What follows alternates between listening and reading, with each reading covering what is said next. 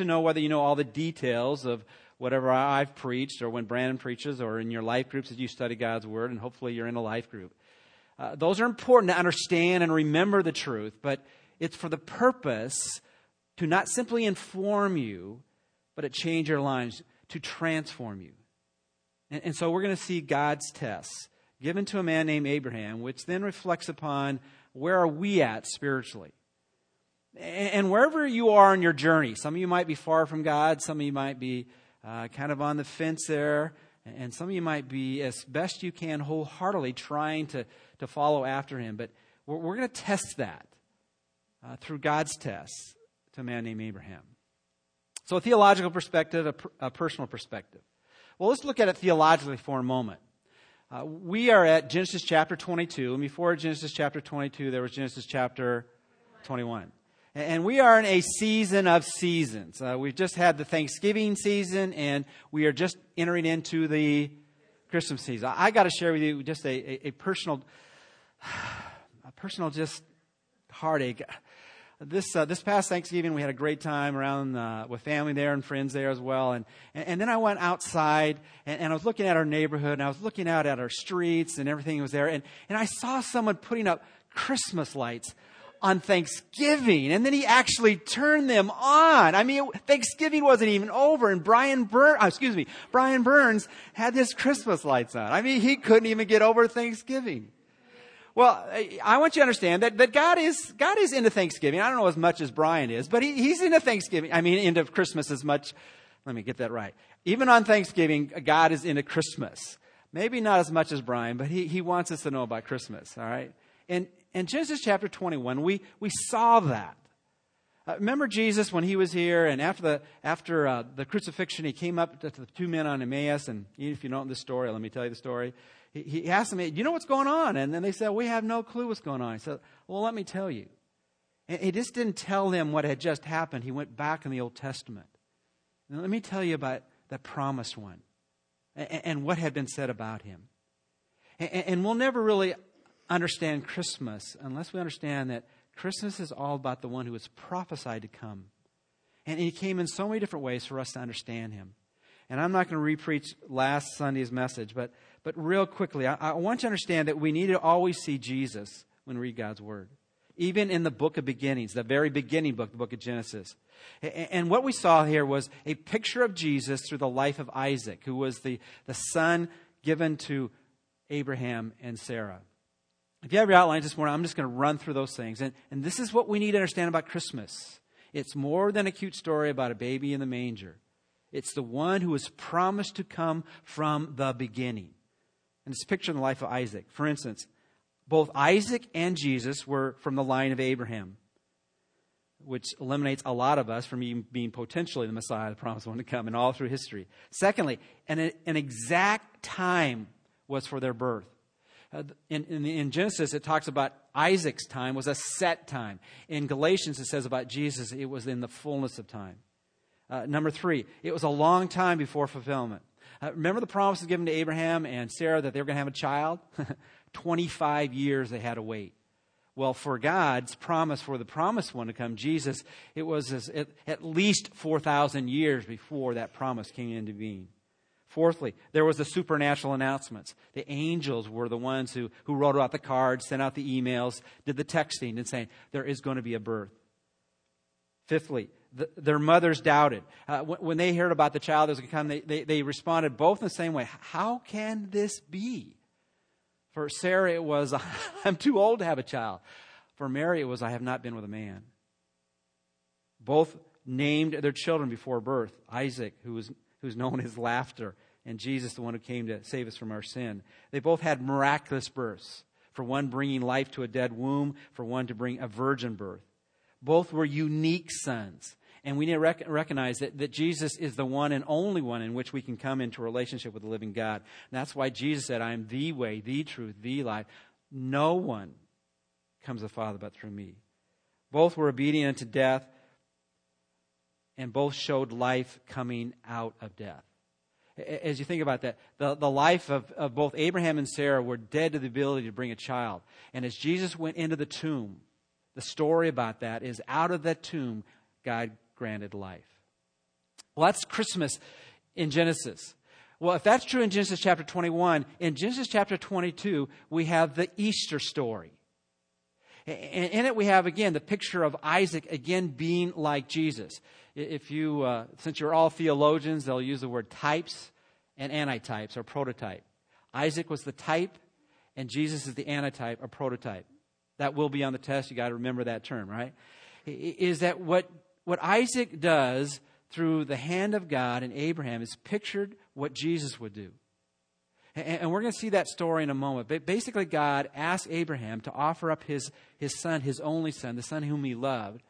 And I want you to make him a burnt offering. And as we think about it, that's what Jesus did because of what the Father had called him to do. He was the offering for us. And you see through Isaac, who was a man. In fact, as you look at the chronology of here, it's quite possible he was the exact same age Jesus was when he went to the cross. A lot of times when you look at stories about Isaac and Abraham offering him up on the altar, you think of Isaac being a little boy, a lad, a young lad. But it's the same word used later on for the men who followed them up to Mount Moriah. And it's quite possible that between Genesis chapter 21 and Genesis chapter 22, there was as much as 25 to 30 years. And if it was 30 years, here you have the picture of Isaac, a man, voluntarily being willing to be an offering because of his love and obedience to the Father. And as you think about that, as he went, they split wood, and Isaac was the one who carried the wood up to Mount Moriah, just as Jesus carried the wood on his back. And as Isaac was put on the altar, it says that the wood was placed before him. And just as Jesus was put on that wooden cross, so Isaac was as well.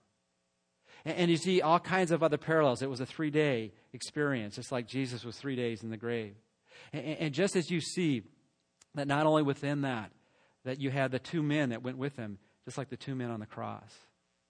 And so as you look at this strange story, and if you look at it from a personal perspective, you begin to wonder, how could we believe? And we just sang about the holiness of God, God calling some father to offer up his son as a sacrifice to him. And yet we'll never understand Genesis chapter 22 unless we see the Easter story.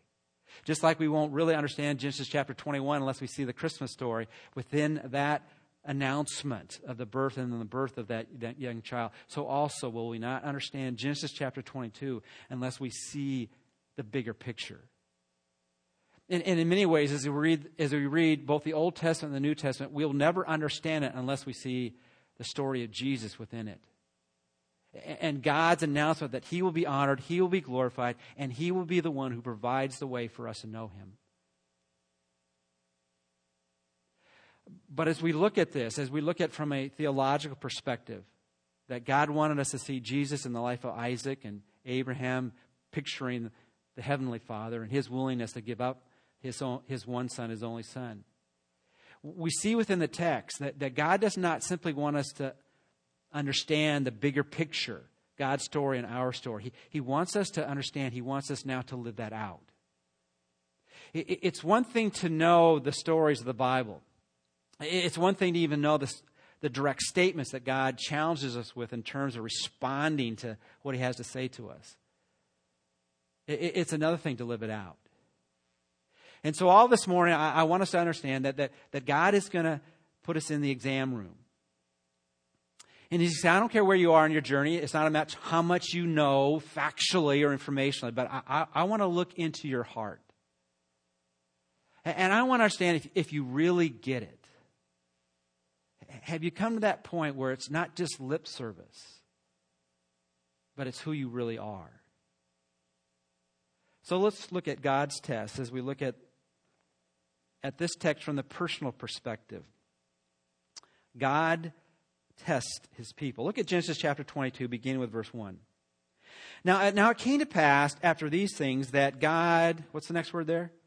Tested Abraham. Now, some of your translations, you have older translations, they'll actually use the word tempted. He tempted Abraham. He didn't actually tempt him. When God, the difference between temptation and testing is, again, the motivation. In the New Testament, it's the exact same word. And so you need to understand the context to know whether it's someone trying to entice you to do evil, or someone giving you something that he wants you to pass that will confirm what's really in your heart. And I want you to understand, as God gives these tests, he wants you to pass them. Have you ever been in an experience where you were wondering whether the teacher wanted you to pass or fail? Some teachers seem to get delight that they give hard tests so that most people don't get it. I remember being in some college classes, they would say, okay, now in this room, I want you to look to your left and to your right.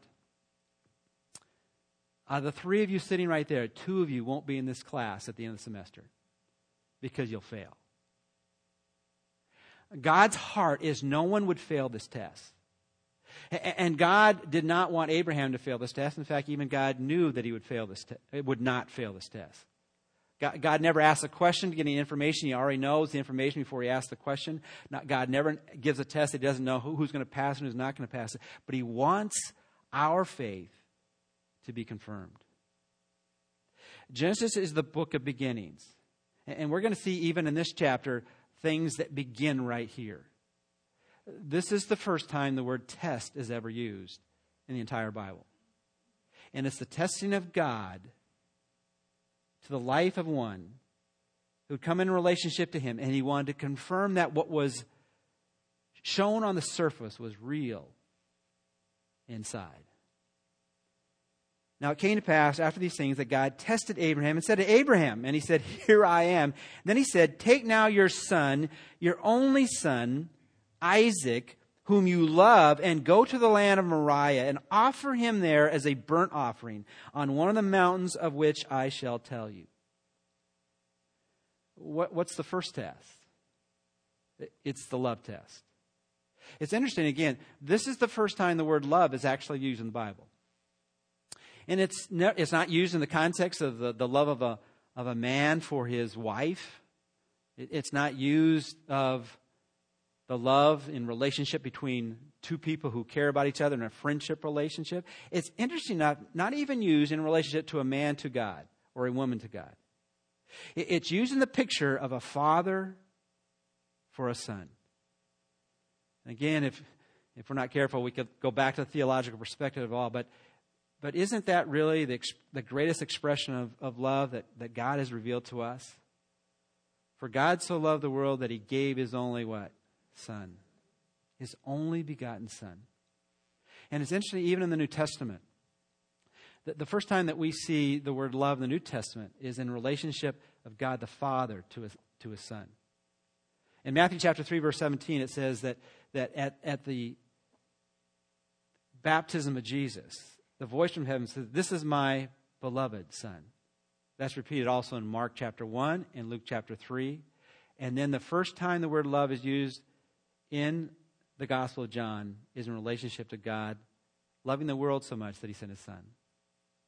And so we have God testing Abraham to say, will you give me that which is most valuable to you, most precious in your heart?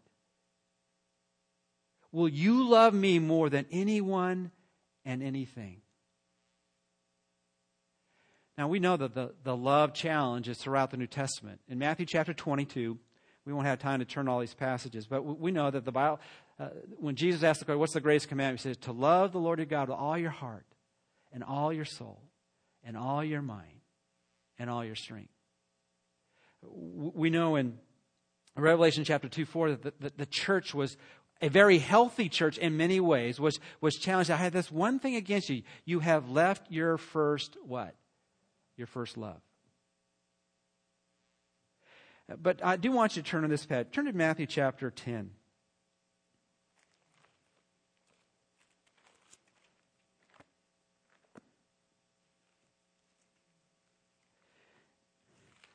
Can you imagine, in whatever shape or form, God would test your love and say, would you be willing to give up your child? Would you be able to give up your best friend? Would you be able to give up that which you care about more than anything else for me?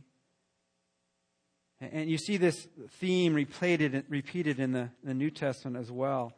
In Matthew chapter 10, we have Jesus.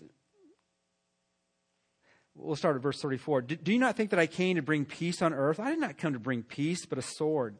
But I've come to set man against his father, a daughter against her mother, and a daughter-in-law against her mother-in-law. I guess that's not that hard right there. But verse 36, and a man's enemies will be those of his own household. Then we have this statement. He who loves father or mother more than me is not worthy of me. And he who loves son or daughter more than me is not worthy of me. And then kind of the Easter story there. And he does not take up his cross and follow after me is not worthy of me. He's testing our love life and saying, do you love me more than anything or anyone in this world? And that same idea, turning over to Luke chapter 14, we have that stated in a way that almost sounds more challenging, and yet it really is understood in the context of Matthew chapter 10. But in Luke 14, he says, again, of his disciples, challenging them with the love test. Beginning with verse 25. Now great multitudes went with him, and he turned and said to them, if anyone comes to me and does not hate his father and mother, wife and children, brothers and sisters, yes, in his own life also, he cannot be my disciple. God has given us a love test. And we can explain our relationship with God by saying, I prayed a little prayer, whatever it was, and that means I got a ticket to heaven. But God's looking beyond words that we say to him and mouth to him. We can sing all kinds of worship songs and proclaim our love for him, but God looks beyond the words that we say. He said, do you love anything or anyone in this world more than me? Well, what's that supposed to look like? Because our feelings and emotions range from A to Z all the time. I don't think God is trying to challenge how much our heart, jumps up and down every time we think about Jesus, or every time we open up the Bible, or every time we hear someone preach, or every time we try to do something religious. But he's looking in our lives, say, if you really love me, then show it. Look at John chapter 21, verse 17. He said to him, this is Jesus speaking to Peter, Simon, son of Jonah, do you love me? And Peter was grieved because he said to him the third time, do you love me? And he said to him, Lord, you know all these things. You know that you love me. And Jesus said to him, what? Feed my sheep. Can I make that a principle? Basically what he was saying, if you really love me, Peter, then obey me. Just do what I've told you to do. Now, if we ever lose a sense of motivation for why we ought to love God so much that we would be willing to do anything He ever tells us to do, all we need to do is not so focus on how much am I loving God, but how much God has loved me. That's how you increase your love.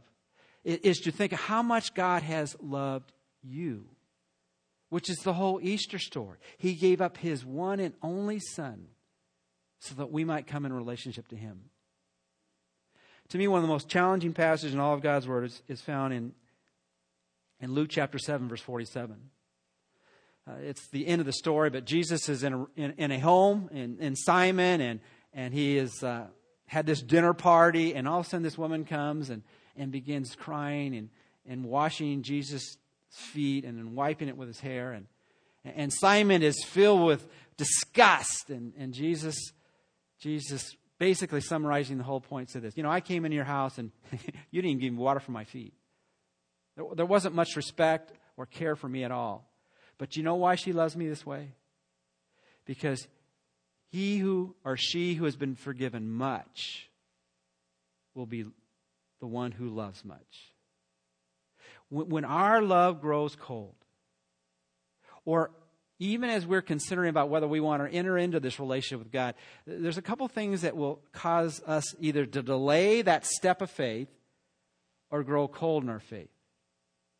And it's our misunderstanding of how much our sin saddens God and is an offense to God.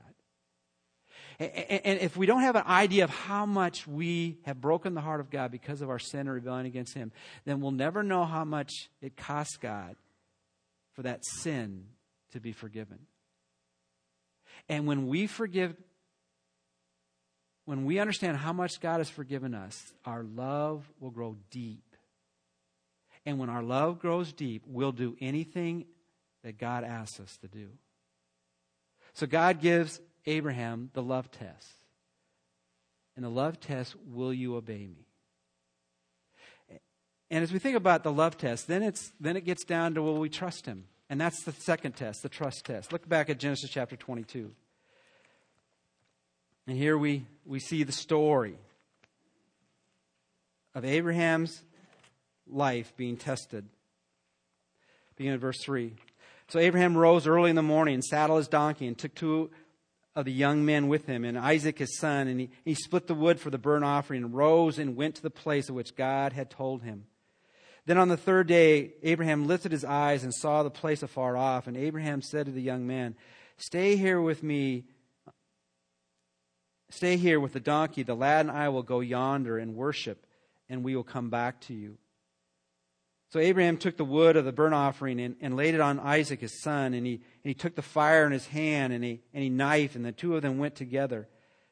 But Isaac spoke to Abraham his father and said, my father. He said, here I am, my son. And he said, look, the fire and the wood, but where is the lamb for a burnt offering? And Abraham said to my son, God will provide for himself the lamb for a burnt offering. And so the two of them went together. And so here you have Abraham asked to do that which is overwhelming, to take his son, his only son, and put him on an altar. Now, what we have here is the challenge of, would God ever ask someone to do something so horrific, like sacrifice his son to appease him or to show him love? Would God actually allow that to happen? And maybe you've heard stories about mothers who get distraught with their children and they drown them in a bathtub. Or maybe they leave them abandoned. And then when they're interviewed, they're asked, why did you do that? And they respond, because what? God told me to do that. And this is the challenge that Abraham had. Can I trust that God somehow will not allow this horrific thing to happen? Sometimes when God asks us to take that step of faith, and we're, how could I do that? And we ask ourselves, will God come through? And see, that's the challenge that God wants us to give. That's the test God wants to give us. To test him, that we can be obedient to his clear word, and he'll come through. The book of Hebrews is the commentary on this passage. And Hebrews 11:17 through 19 says this, by faith Abraham, when he was tested, offered up Isaac, and he who had received the promises offered up his only begotten son, of whom it was said, in Isaac your seed shall be called, concluding that God was able to raise him up, even from the dead, from which he also received him in a figurative sense. Which again looks back at from the theological perspective. This Isaac was a picture of Jesus. But Abraham had to believe that even if somehow he sacrificed his son, that God would bring him back to life. In Hebrews 11:8 it says this, by faith Abraham obeyed when he was called to go out to the place which he would receive as an inheritance, and he went out not knowing where he was going. How do we show that we love God? How do we show that we trust God? We do so by obeying him. There's a story in the Old Testament in 1 Samuel chapter 15 in which Saul is doing his own thing, and he's confronted by Samuel, and Saul's responsible. But I worshipped you. I made sacrifices for you. I did some things on the surface. And Samuel said, to obey is better than sacrifice. As we think about whether we really have begun that journey or want to begin that journey, it all begins to come to that point. Can we really love God more than anyone or anything else in this world? Can we obey God by trusting Him that He will come through? And that whatever He asks us to do, He is worthy. He is worthy. He is worthy to be trusted. There's one other test that God gives Abraham in this account of the picture of Isaac and Jesus in this Easter story. And that's the fear test. Let's look at the rest of the text here. Verse 9, then they came to the place of which God had told him, and Abraham built an altar there and placed the wood in order. And he bound Isaac his son and laid him on the altar upon the wood, and Abraham stretched out his hand and took the knife to slay his son. And the angel of the Lord called him from heaven and said, Abraham, Abraham. And he said, Here I am. And he said, Do not lay your hand on the lad or do anything to him, for now I know that you fear God, since you have not withheld your son, your only son, from me. Then Abraham lifted his eyes and looked, and there behind him was a ram caught in a thicket by its thorns. So Abraham went and took the ram and offered it up for a burnt offering instead of his son. And Abraham called the name of the place, The Lord will provide, Jehovah Jireh. As it is said to this day, In the mount of the Lord it shall be provided. Then the angel of the Lord called to Abraham a second time out of heaven and said, By myself I have sworn, says the Lord, because you have done this thing and have not withheld your son, your only son, I will bless you. And then verse 18, In your seed all the nations of the earth shall be blessed, because you have obeyed my voice. In recent days, I would say within the American church, per se, is that we often will talk about the love of God and understand how much God loves us, and we understand how much God loves us, and then it ought to provoke us to love Him. We often talk about the idea of trusting God, putting our faith in Him because God comes through, God will provide. But we've lost the sense of having the fear of God. The issue of fearing God is that looking at Psalm 111, verse 10, kind of gives us the idea that the fear of the Lord is the beginning of wisdom. A good understanding have all those who do His commandments. His praise endures forever. I think we've all been in situations, whether it be in the home or being at the workplace or being on an athletic team. And if the coach tells us to do something and we don't do it, what happens? There's consequences. There's a healthy fear that we don't respond how the coach has told us to play, then we're going to be on the bench. But often with God, we have this sense, well, God will forgive me. God will understand. I don't need to do this now. And God does understand, and God does forgive, but there's always consequences. There would have been the loss of intimacy between Abraham and God, his heavenly Father, if he chose not to obey Him.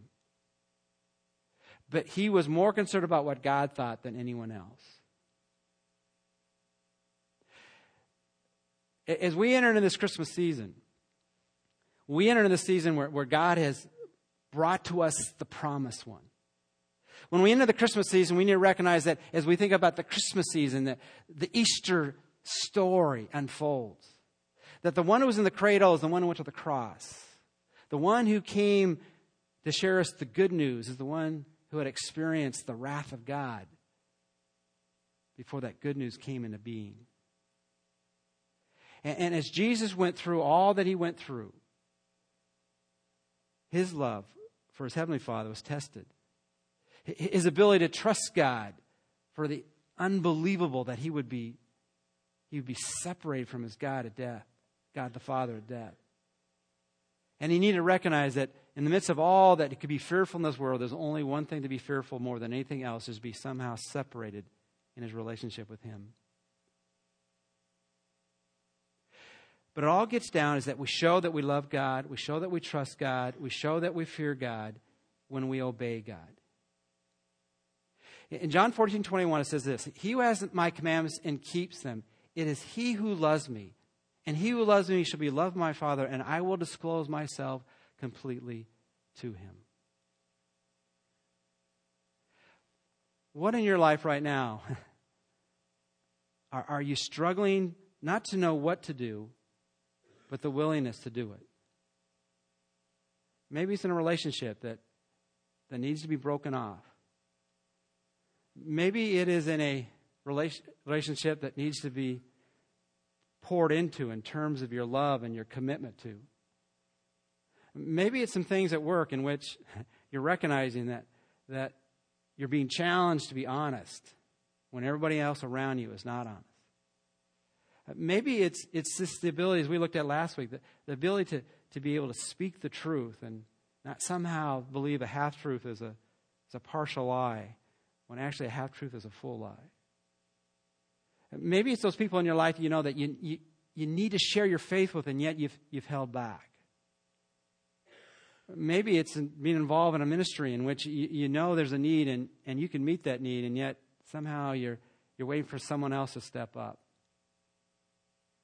Maybe it's the willingness to forgive someone who's hurt you deeply. Maybe it's the area in which you're angry at God and yet need to recognize that God can be trusted. You've been hurt.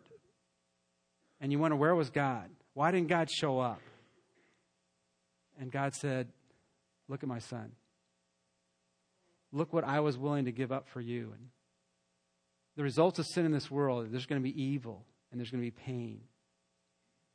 But there's coming a time when all that will be taken away. Maybe it's your future. Maybe you're so concerned about what might happen, you're not living today and the opportunities in front of you. What is it that you're so preoccupied with that you can't put your focus and attention upon the one who's given his plan to you? When I'm challenged with the idea of when my love is tested, when my trust is tested, when my fear of the living God is tested, it all gets down to the issue of obedience. Am I willing to obey what God has told me to live out and to be faithful to?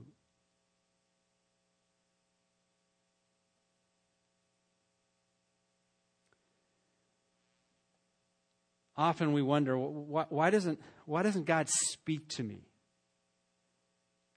And some actually believe that God does speak to them on a regular basis. But let me just tell you, I'm convinced God doesn't speak to us, but what he's done, he's written to us.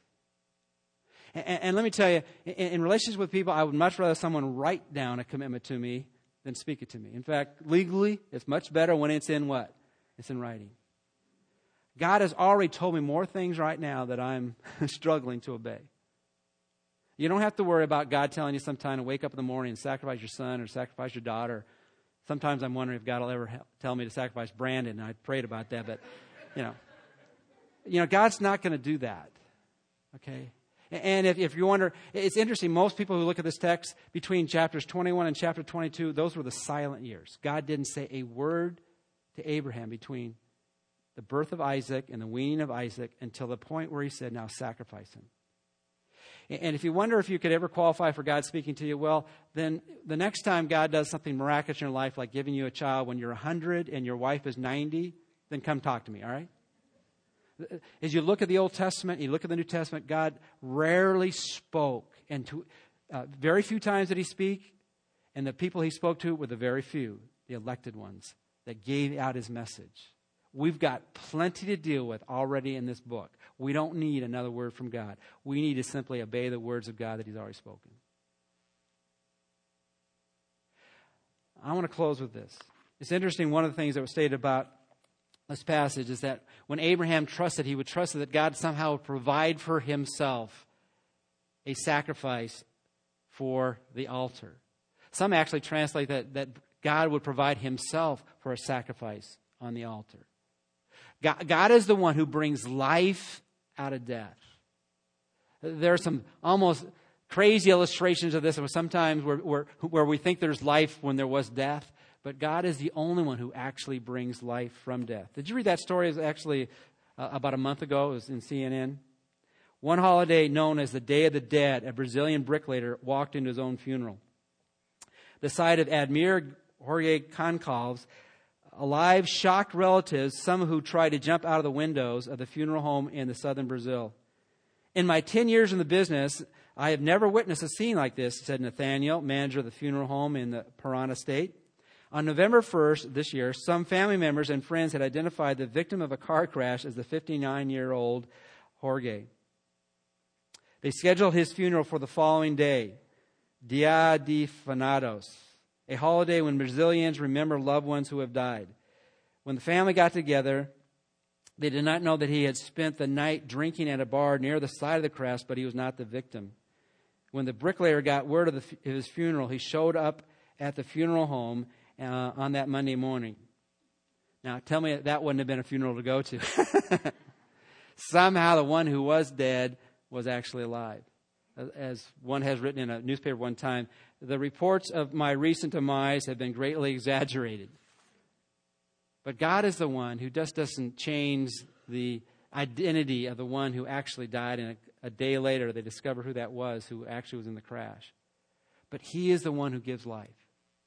He is the one who sent His Son to go to the Calvary, to die that horrific death for us, so that when He would rise from the dead, that we could have life. And if you don't know the Lord Jesus in a personal way, this is the day to begin that journey. To believe that God is worthy of our love, worthy of our trust, worthy of our fear. Because all that He has done for us. Let's pray.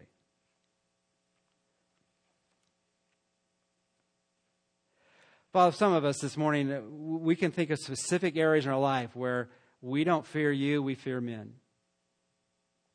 And there are other places in our life where, Father, we know that we're not trusting You, but we're trusting ourselves, and we see how weak we are, and we feel we cannot make the steps that You want us to take. In relationships, in service, in commitment, in following through, and being honest, and living out what You've called us to live. And other times, Father, our love has grown cold because we forget how much You've loved us. Father, if there's anyone here that doesn't know You in a personal way, I pray that they might just admit their need, to turn from themselves and turn from their sin and turn to You. That they would believe in their heart that Jesus, just like Isaac, was willing to die on our behalf, and actually did die on our behalf, and rose from the dead to give us victory over sin. And might they make that commitment to follow Jesus, Lord God and Savior, and beginning by simply saying, Lord, I want to know You. Come into my life right now. Change me on the inside out. Help me to love You more, trust You more, and be more concerned about what You think than other things. And we praise in Christ's name. Amen.